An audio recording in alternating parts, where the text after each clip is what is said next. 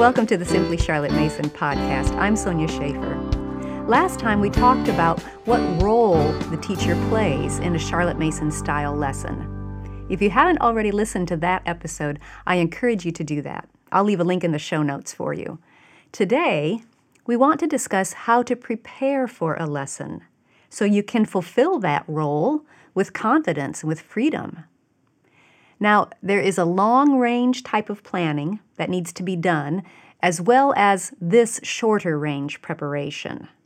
The long-range planning is done once a year or once a term, and that includes selecting which subjects to teach and which topics you'll cover in each of those subjects, what resources you're going to use, which lessons you'll do on which days of the week, and what each day's schedule will look like.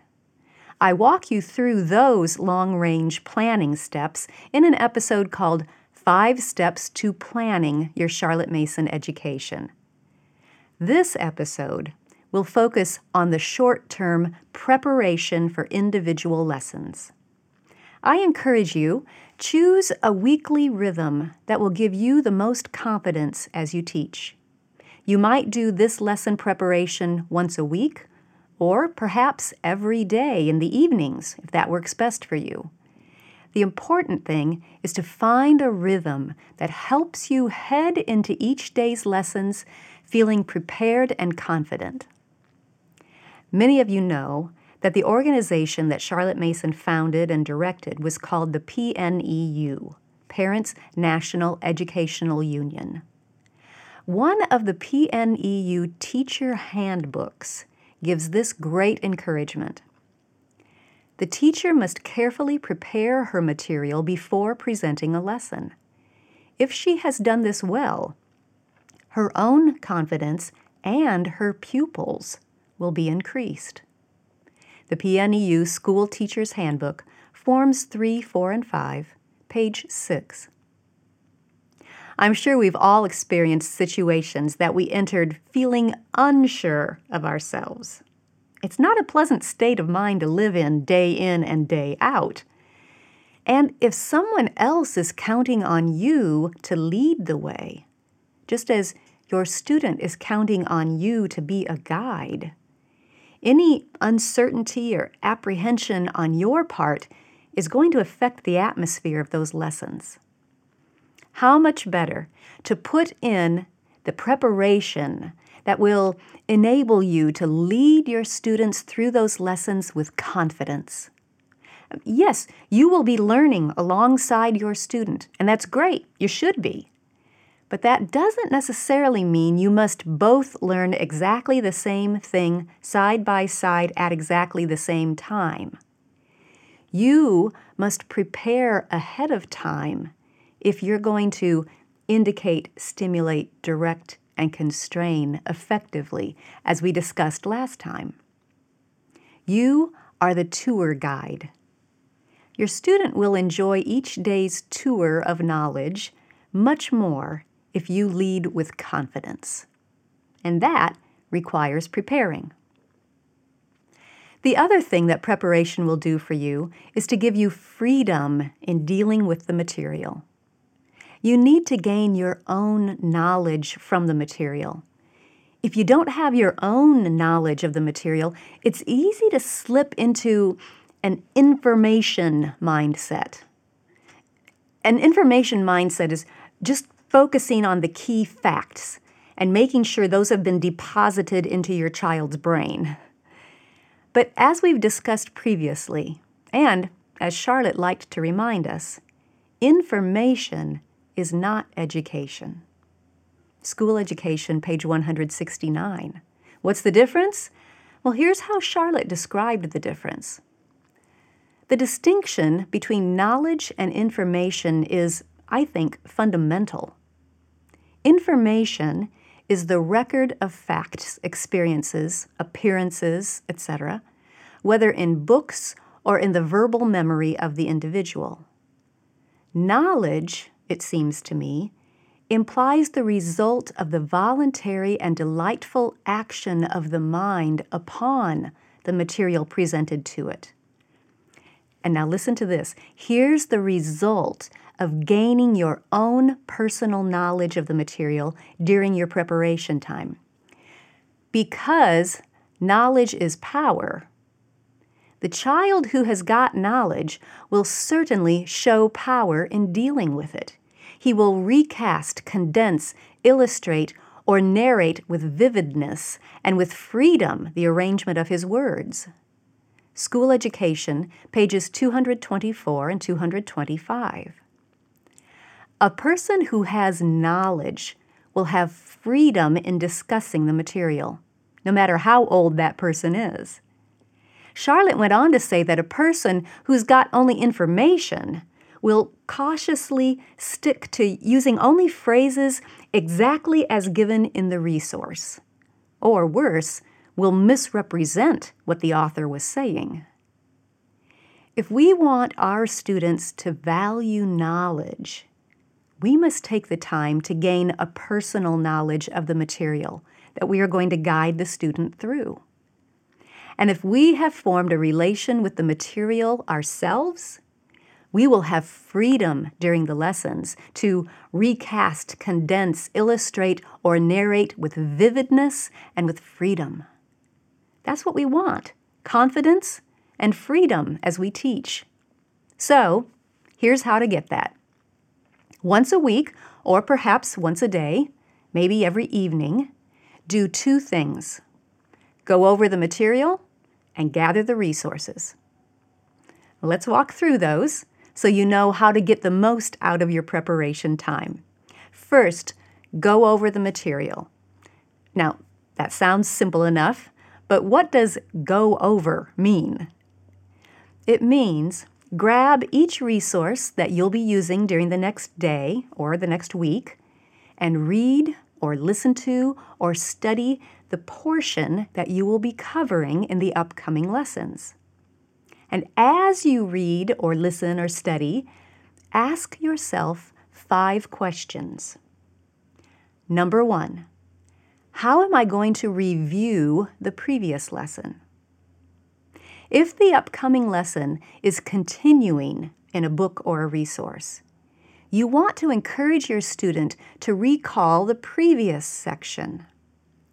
Charlotte likened it to drawing the rope out of the well so it's ready to tie on the next lesson. You want to help your student connect the different sections so that when you're done with the book, the knowledge will form a continuous thread in his mind. The lessons won't be just random bits floating around, but a cohesive train of thought or a flowing narrative.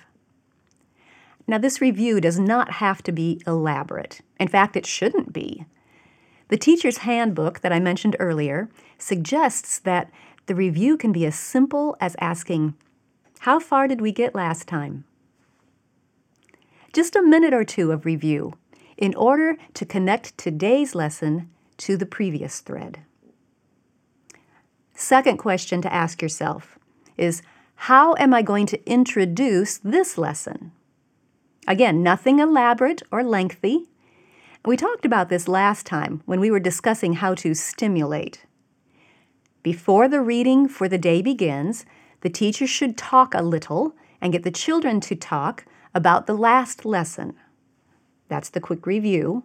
And then, with a few words about what is to be read, in order that the children may be animated by expectation. Home Education, page 232. And that's the introduction. This is also the time to draw the student's attention to any key words or ideas and explain them if needed. The teacher's handbook says, teach any new names of people and places or other difficult key words before beginning the reading, so that there will be no need to break off to give explanation, and so disturb the child's concentration. Any difficult names should be written up somewhere where they can be seen during the reading. The PNEU School Teacher's Handbook, Forms 1 and 2, page 8. So as you're going over the material, look for those new names or key words and think about what few words you might say to fuel your students' anticipation for the day's lesson. Question number 3 to ask as you go over the material.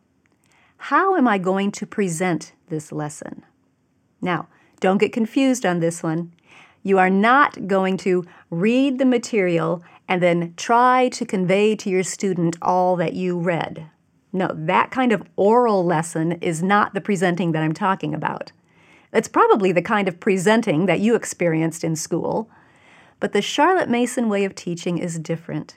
Our job is to present the living book or work of art or piece of music to the student and get out of the way.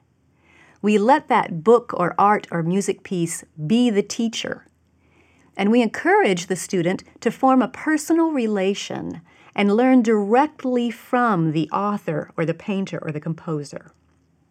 But there are ways that we can bring the student and the author together that will enhance that mind-to-mind connection. Part of preparing a lesson is determining how to present the resource in a way that will help your student form a meaningful connection. One aspect to consider is the length of the passage to be read. We can sabotage a student's attempts at forming a relation if we read too long of a passage. A beginning narrator will struggle with recalling and retelling a long passage and may give up and just check out mentally. So a good practice when you're going over the material and preparing a lesson is to determine how much you're going to read before pausing for a narration. You know your student better than anyone else, so adjust the readings to fit your student. We've talked in previous episodes about adjusting the length of the reading, so I won't go into it again today. Just check the show notes for a helpful link on that topic. Another way that you can smooth the way for your student is to use pictures or maps or diagrams to help him get an accurate image in his mind's eye. The PNEU Teacher's Handbook says, good pictures are useful. For example, photographs of the places mentioned, or pictures of objects that may be unfamiliar, such as yolks and wineskins in Bible lessons. The PNEU School Teacher's Handbook, Forms 1 and 2, page 9. Some concepts can readily be imagined from a description, but other concepts will be clearer if you show a picture. Then, also determine if there are any concepts that you may need to summarize, explain, or enlarge. You know from last time's episode that this type of oral teaching should be done occasionally. Be careful not to overdo it, but be open to the possibility that your student might benefit from a brief comment or two sometimes.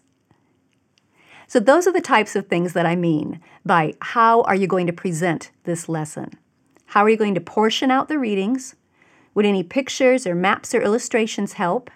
And do you need to briefly summarize, explain, or enlarge anything? All right, the fourth question to ask is, how am I going to encourage my student to relate to this lesson? And this question is all about what you will do to hold your student accountable for paying full attention and giving best effort. Remember, Charlotte said that it's a great motivation to the student to know that he will be required to give a narration. So think about narration prompts. For each lesson, determine what kind of narration will work best. Perhaps the chapter or the music or the poem will lend itself well to drawing a picture, or acting out the story, or writing a diary entry, or sketching and labeling a diagram. There are many ways to ask for a narration. I'll leave a link to a list that will help you get started thinking of possibilities, so you can select narration prompts that will work well. You can also determine whether you want to include a discussion question after the narration is done. Remember, a discussion question is more along the lines of asking the student's opinion. You might ask, "What do you think will happen next?" Or, "Do you agree with the choice this person made? Why?" Something like that. Now, you don't have to include discussion questions, but some lessons might lend themselves well to those types of questions. So as you prepare, consider whether you want to include a discussion question and what it might be. Then also, keep an eye out for any significant dates that your student can enter into his book of centuries. That little exercise will help him form relations between different lessons he has studied. As he enters a new name, he'll see all the other names he has already entered during that same time period, and he will be able to form his own connections. So the main thing to remember for this part of the preparation is to provide opportunity for your student to form relations and to share what he has learned through narrating, through discussing, and through recording something in a personal notebook. All right, the last question to ask yourself when you are preparing lessons is, what should I briefly recapitulate at the end of this lesson? As I was studying the sample lessons in Charlotte's writings and in the Parents' Review publications, I noticed that most of those lesson plans had a time of recapitulation at the end, a time for the teacher to briefly recap, which is short for recapitulate, key ideas that the lesson had conveyed. It's just a nice way to wrap up the lesson rather than letting it sputter to a stop or maybe even finish on some random question your student asked. You know what I mean. Now again, this portion of the lesson should not be lengthy or elaborate. Some lessons might not need a final summary or recapitulation, but if you have identified a key idea or two from that section of the book or that art piece or whatever, you can quickly mention that idea again. It's a great way to wrap up the lesson. So those are the 5 questions to ask yourself as you go over the material for upcoming lessons. 1, how am I going to review the previous lesson? 2, how am I going to introduce this lesson? 3, how am I going to present this lesson? 4, how am I going to encourage my student to relate to this lesson? And 5, what should I briefly recapitulate at the end of this lesson? And that was a recap of 5 key points in this episode. You see how quick and easy it is to recapitulate at the end? Now, really quickly, let's talk about gathering resources. If you can make this a habit, it will greatly contribute to your feelings of confidence and freedom as you walk through your school day. Just take a few minutes the night before to collect all of the resources that you will need for the next day. Stack them in the order in which you will be using them, and then put the stack where you can grab the resources quickly and easily as you go through the lessons. If you do some lessons at the kitchen table and some on the sofa, you might have 2 stacks. Just make sure you have everything you will need collected and close at hand. That little tip will help you move from one subject to the next without those last-minute searches and frantic scrambles that can interrupt the flow and be so distracting. And here's a bonus tip. This is a way you can expand on that habit.